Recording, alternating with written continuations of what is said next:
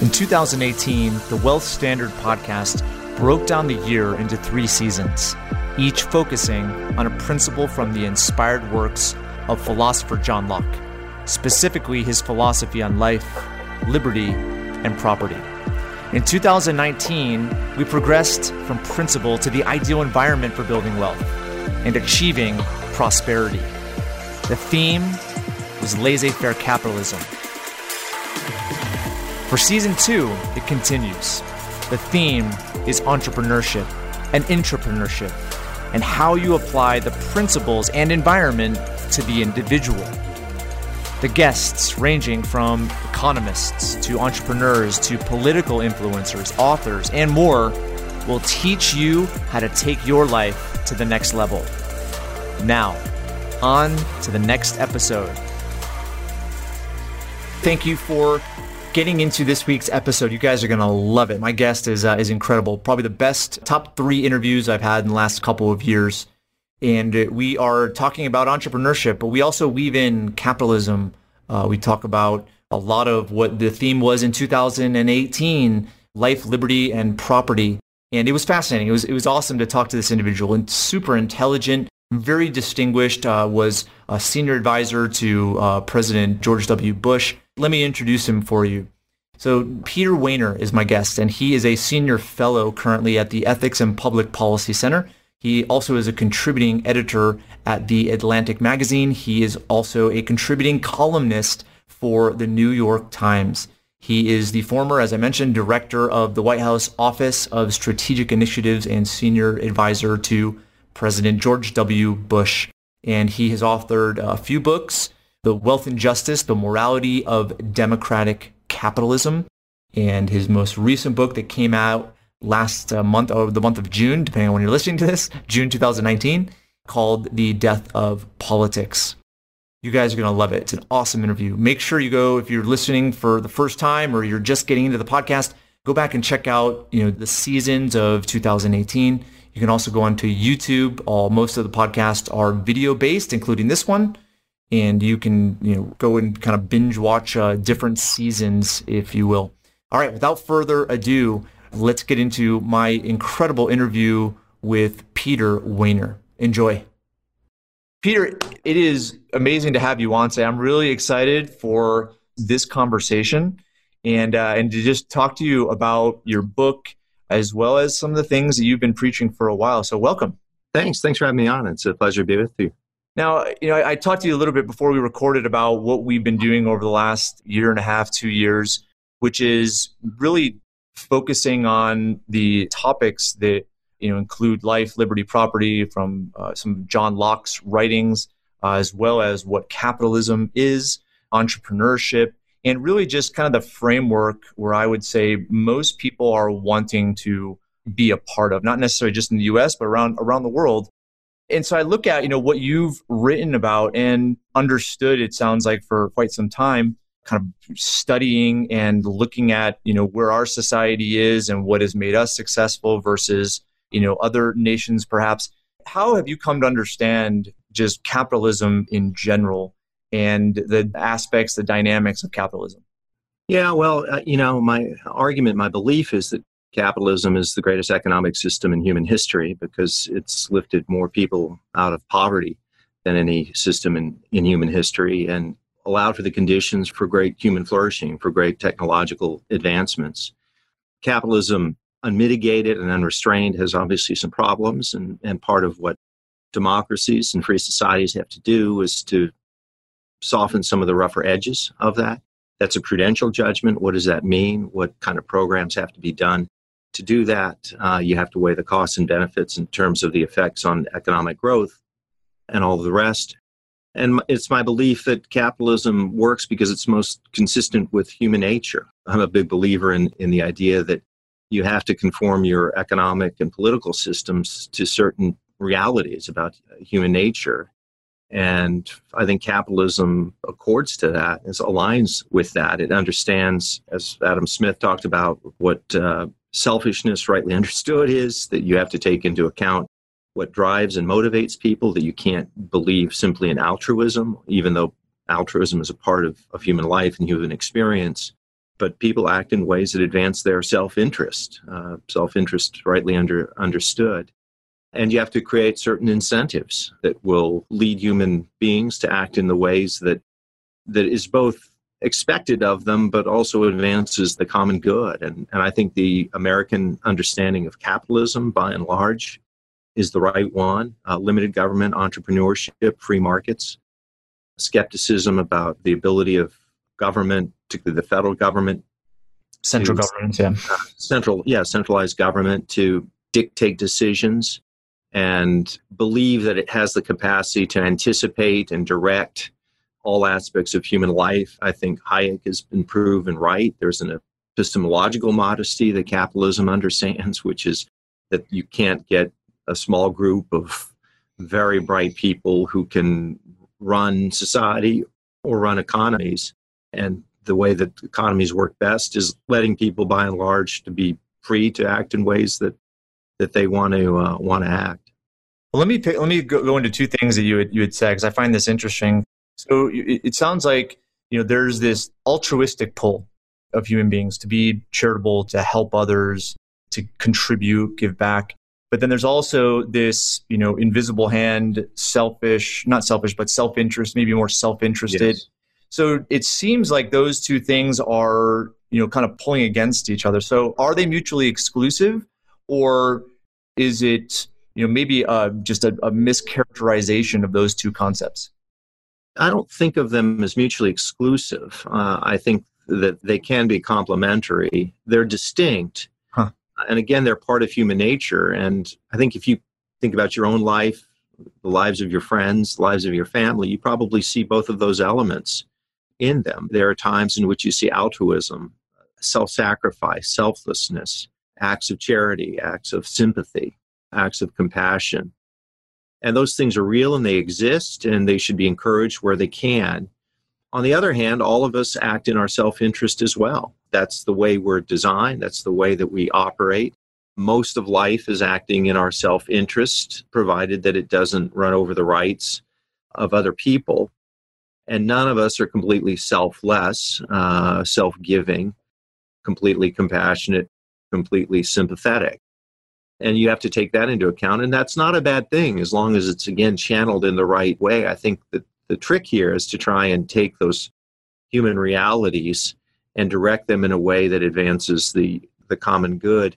I think the founders understood this. I think that their view of human nature was basically correct, right? Which is that people are capable of virtue and nobility, but also acts of recklessness and irresponsibility and evil. And you have to take both of those things into account. My own sense, I'm a person of the Christian faith, is I think that the Christian understanding of human nature is essentially the correct, because I think it's essentially that too, which is that vice and virtue are intermingled in people's lives and in people's hearts. And it's a complicated mix. And people in different seasons in life lean in more of one direction than another.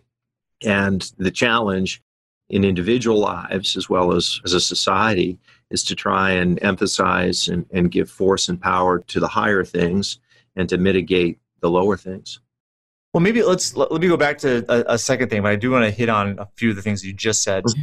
But go to this idea of central governance or central powers dictating what people should do or taking care of them. I think is kind of the banner sometimes in which central governance is looked to as a virtue. What is it about that structure that goes against, or that people don't end up liking, right? I think the ideal side of things that they push to or talk about sometimes are intriguing, right? And I see that why they would appeal to people.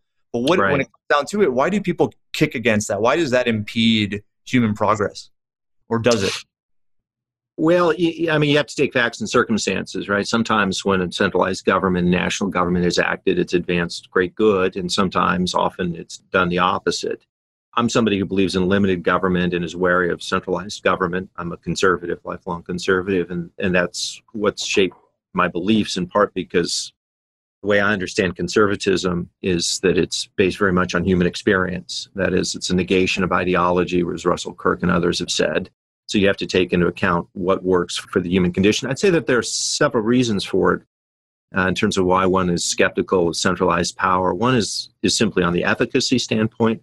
Peter Schuck wrote a book recently about why government fails. And he is, I think he refers to himself in the book as a militant moderate, if I remember his phrase correctly. Militant moderate, that's good. Yeah, and so he's not an ideological person, but it's just an empirical look at what it is about large government that just doesn't work very often, that fails, where the efficiency is just not what it ought to be. And anybody who's worked there, if they're honest, would concede that fact. How often these grand promises and hopes that are sincere and real don't translate into reality. And I think you could look at much of the Great Society and see that. And even programs which have done some good, but have also are themselves, I think, extremely inefficient, like Medicare and Medicaid. I wouldn't argue that no good comes out of them. I don't think that that's sustainable, but that those programs are not nearly as efficient as they could be. So I'd say the efficiency and efficacy, or inefficiency and lack of efficacy for centralized government, is something that we need to be alert to. Then there's the concern that the founders themselves had, and many others have had, which is when you centralize power, there's the danger of authoritarianism and even totalitarianism. That, as the old maxim goes, power corrupts and absolute power corrupts absolutely. And we've seen time after time after time that when people get a tremendous amount of power, when it's unchecked, when it's unchallenged, that can lead to some very bad conditions and situations. And that was really the worry of the founders. And that's the reason that they set up our system of government, of checks and balances and separation of powers, because what they wanted was not an efficient government. They wanted a government that protected against tyranny. So I think that's a second reason that people need to be wary about centralized government. And again, the third reason is that I think if you go back and you read, Adam Smith in a certain way, and Hayek probably more specifically, this idea about, we can use the word epistemological modesty, but we were talking about earlier, which is, I think that there's this mythology among progressives, which is that if you just get a group of wise men, wise women, they can oversee and conduct and determine how human society can act in all sorts of realms that simply isn't possible. They can't do it. And there's so many imponderables in life, so many contingencies in life, that the idea that a centralized state or a group of individuals would be able to make those judgments, I just don't think works. And fourth thing I'd say is George Will, in a marvelous new book that he wrote called The Conservative Sensibility, writes about the American founding. And he says that's essentially what conservatives need to conserve, which is the idea of inalienable rights, natural rights, rights that precede government. And his argument, and I think it's a valid point, is that government, if it gets too large, too centralized, can undermine those natural rights. He makes the case in a pretty persuasive way, I'd say, that the belief in natural rights would tend to lead one toward a more limited government.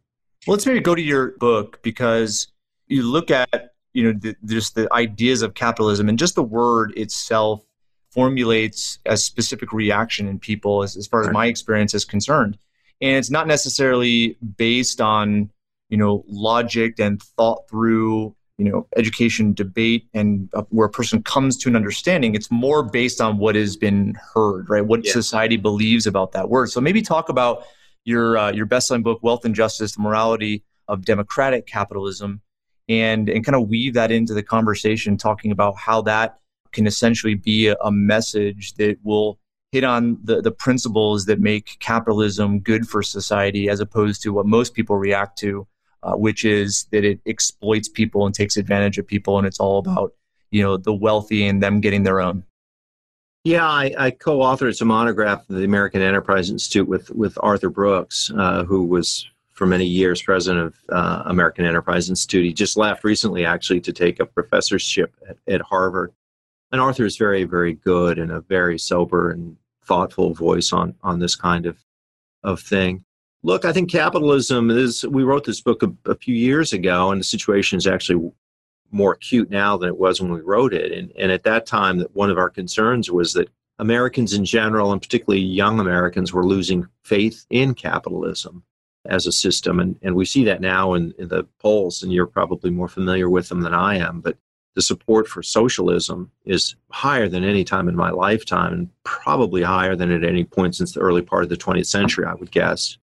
And you see this in contemporary politics with the Democratic Party, who are two of the hottest commodities, hottest political figures in Democratic politics, Bernie Sanders and Alexandria Ocasio-Cortez. And they're both self-proclaimed Democratic socialists. And if you watch the Democratic debates these days, you see Bernie Sanders and Elizabeth Warren essentially taking an anti-private enterprise stance. There's almost a reflexive hostility to anything having to do with capitalism or corporations. It doesn't mean that those certain corporations don't deserve criticism, but it's a kind of reflex. So you've seen this rise in respect for, and to some degree, enthusiasm for socialism, and a decline in confidence in capitalism. And that's a problem. Some of that is probably or undoubtedly a result of the Great Recession in 2008.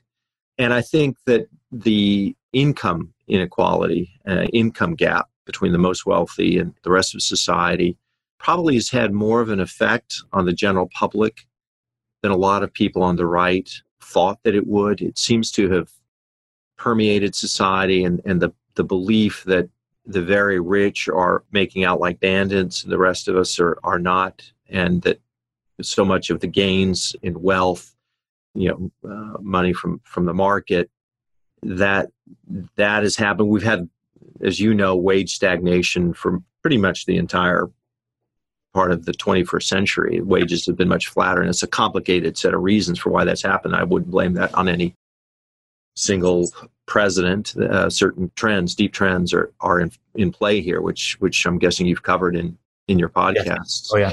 Oh yeah. So there seems to be a lack of faith in capitalism, and that's given rise to populism, which I'm wary about as a conservative. I think populism can often be antithetical to capitalism. I think it can be antithetical to reason itself. Well, I think it first goes to reason, because there is no, I would say there's less reason today than ever before. And I think it may be the deluge of information that's all around us, and individuals can't fit anything else into their head. And so therefore they take the efficient approach and leverage the belief system of someone they feel is like them. And it's interesting to see how society has been wired to think a certain way. And it's not necessarily the beliefs associated with reason and debate and personal individual understanding. It has to do with its group thinking, dictated by very persuasive people like your AOCs and Bernie Sanders. Yeah, I think that's right. I think that, and there's just a rage at the system, the establishment, and a feeling, I think it's almost a kind of quasi-nihilism. And you see this in I think, toward capitalism. I think you see it toward the politics in general, which is this idea that we have to burn down the village to save it. Things couldn't be worse. Let's just toss the whole thing aside. I think that's what explains in part the rise of Donald Trump. I've been a very strong and persistent critic of Donald Trump, in large part on conservative grounds. But I think what he tapped into is a sense that people wanted a wrecking ball to come in and just shatter things. I think that's a deeply anti-conservative impulse, but I think he tapped into it effectively. I've told friends of mine who are pro-capitalism as I am, pro-free market as I am, that I think it really is important to do study or set of studies to really understand what happened, what explains the loss of faith in capitalism, the rise in affinity for socialism, both attitudes and specific episodes and incidents that explain it, to understand in a thoughtful way what is driving it, what are the attitudes, what is associated now with free market and capitalism. And then to think through, how do we tell the story? What's the narrative? What's the tale we have to tell to remind people why capitalism is a system that has brought so much human flourishing and done so much to encourage human dignity? I think it was Orwell who said that the first duty of a responsible man is a restatement of the obvious. Sometimes you have to restate what's obvious or what you thought was obvious And I've noticed this in life and in politics and in economics and in all sorts of realms, which is sometimes people forget to make the arguments in some deep way, some fundamental way. Why is it that we believe what we believe? And that's understandable. So you think that certain victories are won, that certain arguments are settled, and you just act on that assumption. And sometimes without quite knowing it, without quite realizing it, the floor breaks.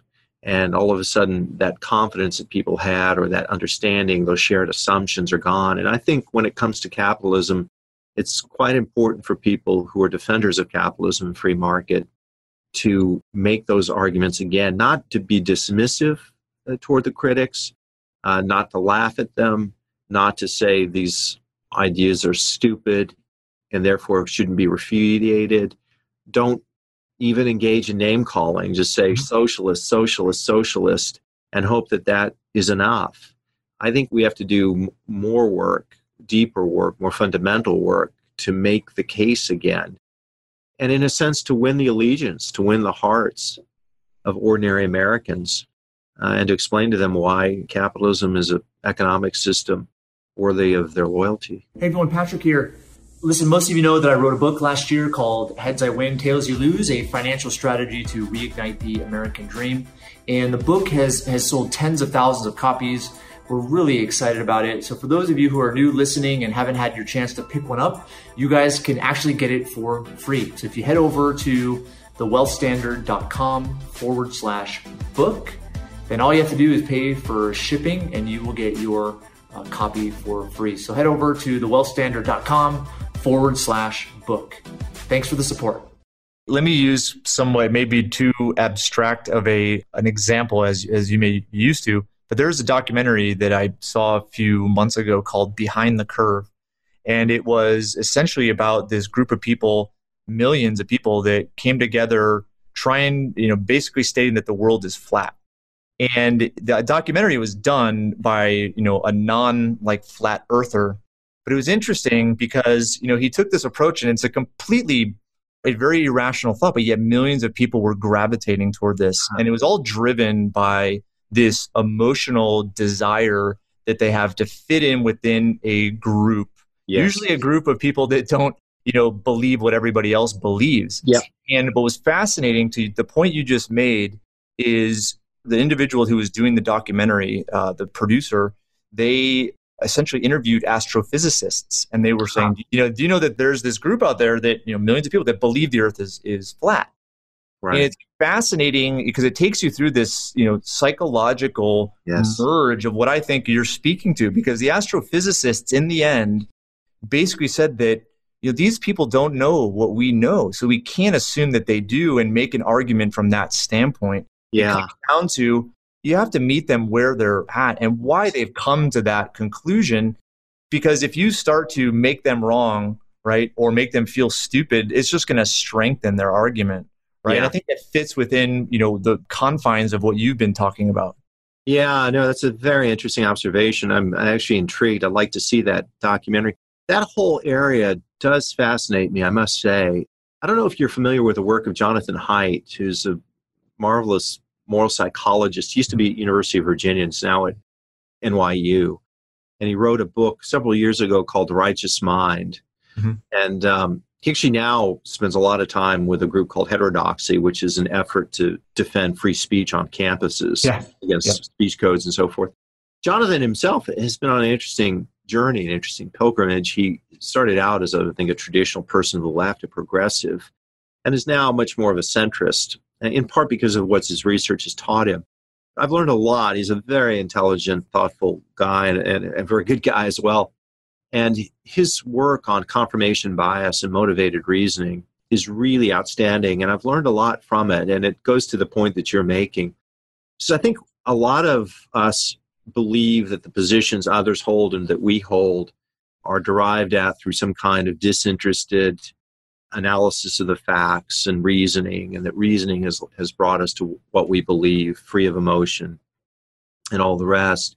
And in fact, what we know about brain science and now human nature, the more we're looking into these things, is that so much of what we believe is a product of transrational or subrational forces, that we have dispositions and tropisms and predilections. We're products of our families of origin, our life experience, the people we're around, the communities we're a part of. And that sense of fitting in with communities is extremely strong. And we know from brain science that when you get information that confirms what you already believe, it's a kind of a dopamine effect, a rush, a high. And on the flip side, when there's information that challenges certain basic assumptions, your brain puts up often a kind of wall or a shield to block those things out, and that it's actually genuinely uncomfortable for people to hear information that challenges them. And I'd say, if in my own life and politics and just human relationships over the last 10 or 15 years, that's one area where I've changed. In the past, when I would have differences with people, I would often write long emails, fact-based, point by point. People who know me would think, I was built to respond to some of these issues in terms of debating, right? Empirical evidence, premise, facts to support it, conclusion. And what I've discovered is, no matter how strong your argument is, and it's never as strong as you think it is, but let's just assume for the sake of the argument that the case that I presented, you and I were having a debate, the case I presented against you was overwhelming by any objective standard. The odds are not only that you wouldn't change your position if, in fact, I overwhelmed your case, you would probably, as you were indicating, dig your heels in more. And so it's quite rare to shift people's views. And I've seen this in theology, in the world of Christianity, in the world of politics, and all sorts of worlds.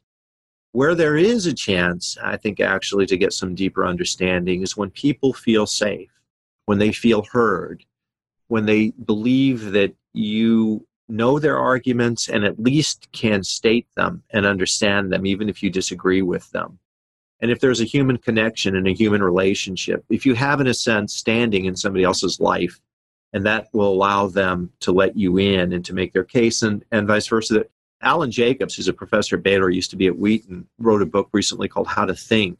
And he refers to a foundation that when they conduct debates, the first thing that they require is that the people debating, person A, person B, that person A states the position of person B in such a fair-minded way that person B believes that it is a fair restatement of their views, and vice versa. That is the precondition before the debate goes on. And I think if that kind of thing happened more often, we'd get a lot further along. We know this from the social science evidence. We are as polarized as we have been since Reconstruction. It's a deeply polarized society. And when that happens, people tend to go into their own camps, and they shut off people who have alternative views. And I think that's happening in all sorts of realms, including in the realm that we're talking about, free market and capitalism. So that really goes to the larger discussion we're having, which is how do you make the case in a way that people who could conceivably be open to an alternative case are. You're hitting on everything that has been going through my mind over the last, I would say, 6 months. And what you said over the last 2-3 minutes was brilliant. And that's where I look at, just my experience and kind of what I was trying to get to with the whole idea of central governance. People don't like to be told what to do. And they fight. There's this fighting response to it that I think goes into what you were referring to as our kind of our unconscious, right? Or what's built into our wiring. Yeah. And that right there, includes a lot of when we had to, survive, where we don't necessarily have to survive anymore, but yet those instincts are still there. And when a person feels attacked, I would assume that it's very similar to being attacked by, saber-toothed tiger or some animal, right? And that's where we have to, I look at, AOC and I look at Donald Trump in a new way, especially the last couple of years, where I think, in a sense, they understand psychology and they're using what people will respond to as talking points and statements, and people fall prey to it all the time. It's incredible. And I look at just the psychology side of things and going to, where economics really is, and usually the argument for capitalism tends to be, the rational thinking. But I look at how human beings are wired, and it's the majority of it's emotional. And that's where I look at, the values and principles approach as something that intrigues me as opposed to labels like capitalism or like Democrats or progressives or liberals, or it's looking at principle as opposed to labels, because labels immediately either puts you in that camp or excludes you. And you're going to believe, right? If you're in the camp, you're going to believe what the camp believes. And if you're excluded, you're not going to believe it. Yeah, that's well said. I agree with that. Labels, they exist for a reason because they label something. They identify certain worldviews. But I think these days that the labels, by and large, are probably counterproductive. And as you say, once the labels are cast about, then you're putting people in categories, they're putting you in categories, and then it becomes awfully neat and tidy and untrue. And it doesn't really allow for flexibility, for nuance, which really is what human life and experience is about, right? Which is you learn things, you refine your thinking, you recalibrate new facts, new conditions arise, and you try and adjust accordingly. But if you're in these boxes, these ideological boxes, these theological boxes, it's very hard. It's interesting. I've had these conversations with Trump supporters because I'm a lifelong conservative, and I've worked in 3 Republican administrations and in a Republican White House. So I have a lot of friends who are Republicans, and because I've been so critical of Trump, they're puzzled or upset by it. And so I've had a lot of conversations. Many of them good. Sometimes it's taken effort to make sure that the relationships don't fray. And it's been helpful for me because I've been able to hear their perspective and understand where they're coming from. But I must say that there are times in which one makes a demonstrable or empirical claim as it relates to Donald Trump that's a criticism of him. Let's say it's something about that he's lied, and there's just demonstrable evidence that it's a lie. And it's been fascinating to me how it just doesn't break through. It is as if they think that that's the thread and the whole thing can come apart. And if they concede one thing, that the whole project comes apart. And I've experienced this throughout my life in politics, particularly when you're in the White House. So many of the issues that you confront are complicated issues. You have very intelligent people arguing different policies and different points of view. And often the decisions are 60-40, or 65-35. It's not 100% arguments on one side and 0% on the other.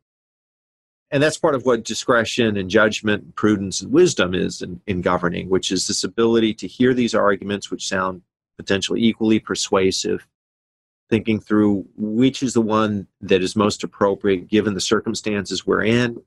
What are the contingencies that we have to anticipate, but are really actually unknowable? How do you, if you're deciding, for example, a set of policies that you want to roll out, what's achievable politically and not? What's the composition of Congress? You might want to push some elements of privatization of Social Security, say, which you could believe is the right thing to do, but maybe it's not achievable, and maybe you have to do something ahead of that. So these are all very, very complicated issues to take into account. And as I said, often they're choosing one set of policies over and against another one, or 60-40. But then when you get into the actual discussion, it's like those differences disappear, and that weighing of pros and cons disappears. And it's as if all the arguments are on one side and none on the other. And that once you've settled on a position, there seems to be some kind of reflex that we have that says, I can't concede a single point to the other person or to the other side, because if I do, it'll weaken my case, and I can't possibly weaken my case. And then you just have people shouting talking points at each other and talking past each other and refusing to really engage each other. And saying, for example, that's a valid point, and I think you're right. I just think that the other arguments on my side outweigh the good point that you're making. That's all very complicated and very challenging stuff, but I think it in part explains why our politics is as broken as it is. This has been fascinating. And hopefully I'm not, for listeners, this is like, I love having these conversations. Hopefully this is valuable to you. But some of the things you're saying, it really comes down to this, somebody mentioned a few moments ago, which was in relation to human connection, I think all people want to connect, right? They want to have a relationship. At the same time, there's this, instinctive protection that they have where they don't want to look bad. They don't want to be wrong, right? Because what that does is it invalidates their identity to an extent. Exactly. But when you break down those walls, it's amazing what can happen because people either a value is a value or a principle is a principle or it's not. Right. And I think most people would concede to capitalistic principles if it wasn't labeled capitalistic principles. Right. Right. These are principles of life in a sense.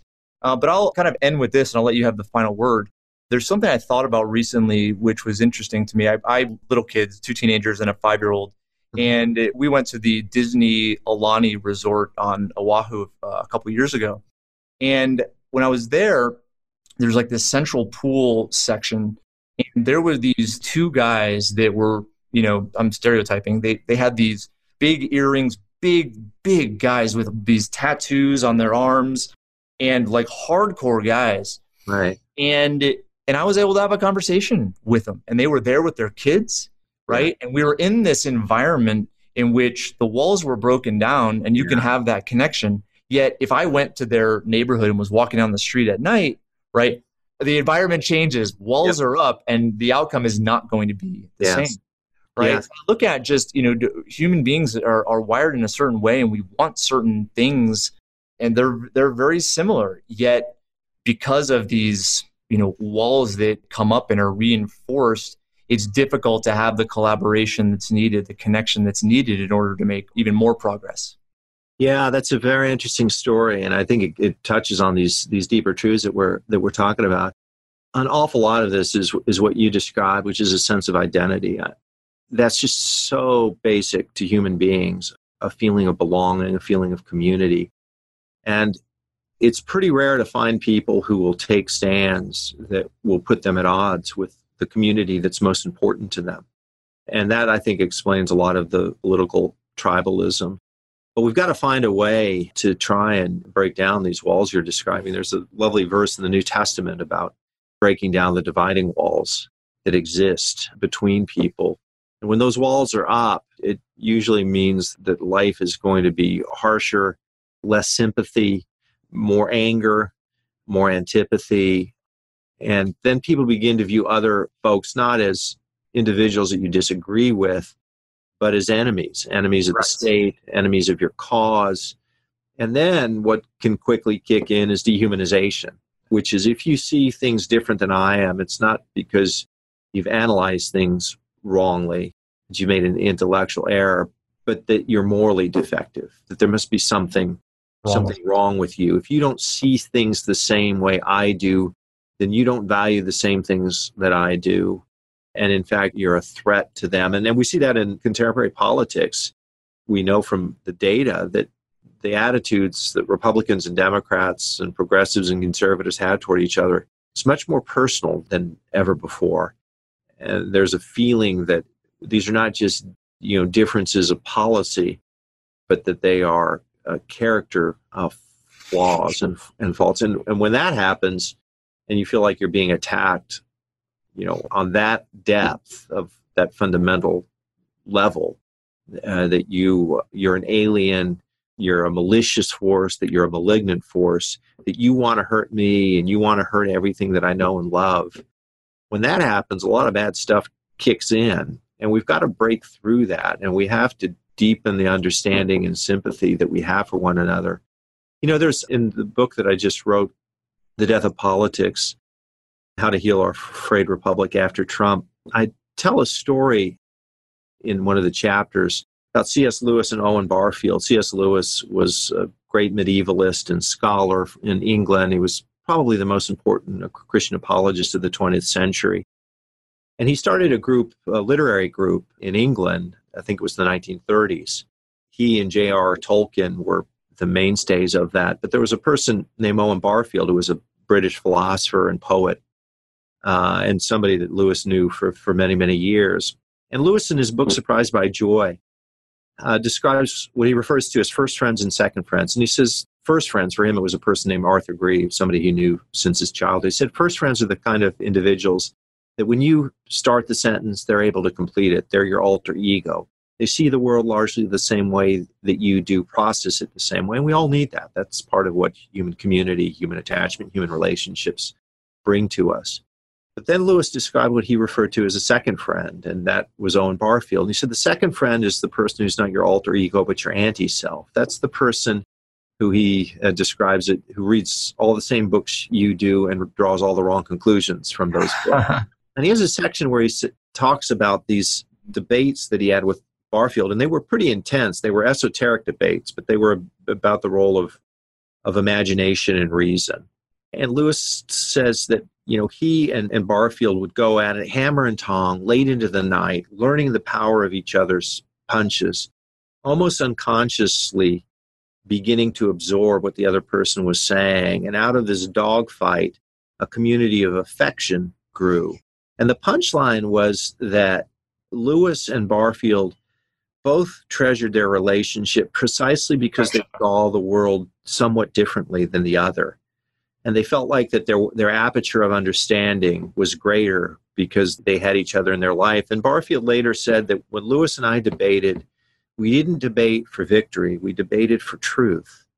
And that's just an entirely different way of approaching dialogue and conversation, which is, do you have something to say where I can learn? Can I come out of this conversation knowing something that I didn't before, knowing something about you, something about the nature of the world, something about experience that helps me see things better than I would have?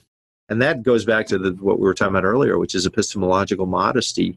Even if in some abstract sense, you or I were 100% correct in our understanding of a particular issue, there's still no way that we could know the full truth and reality of things on any number of issues. That's just not within our capacity. That's why we need other people with other experiences to help us see and to understand. And if we were able to take that to heart and to really incorporate it in our lives and embrace it, I think a lot of things in life would be better than they are. Well, I'll say something to that, and then we'll wrap this up.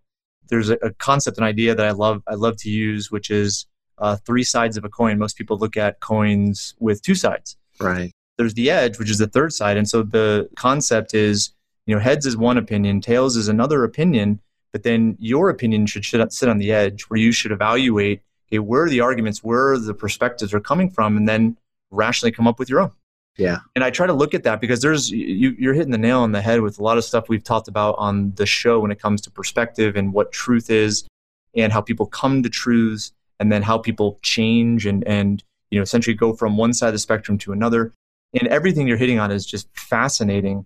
And I'd love for our audience to learn more about you. Would you mind talking about your most recent book and where they can pick that up, and also how they can follow you? I know you are contributing to The Atlantic as well as to the New York Times. Maybe talk about those outlets so that the listeners can follow you.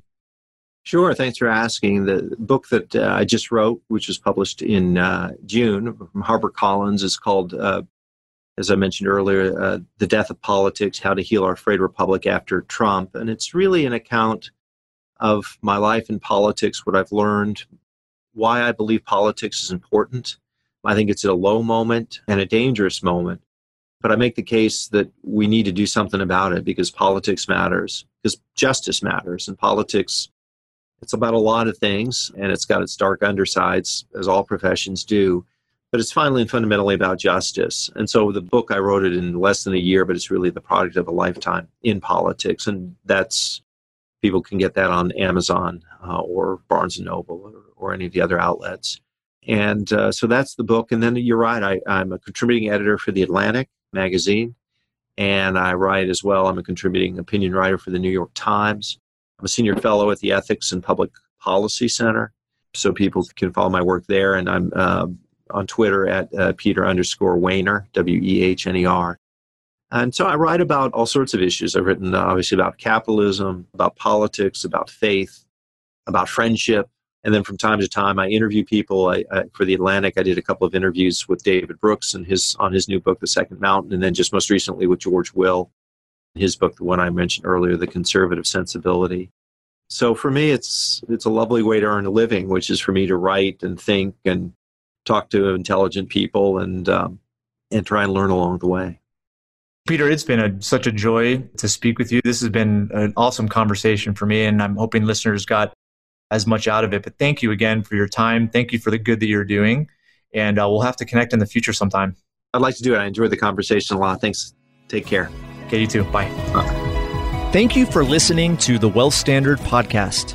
Be sure to visit the show's official website, thewealthstandard.com, for appropriate disclaimers and terms of service.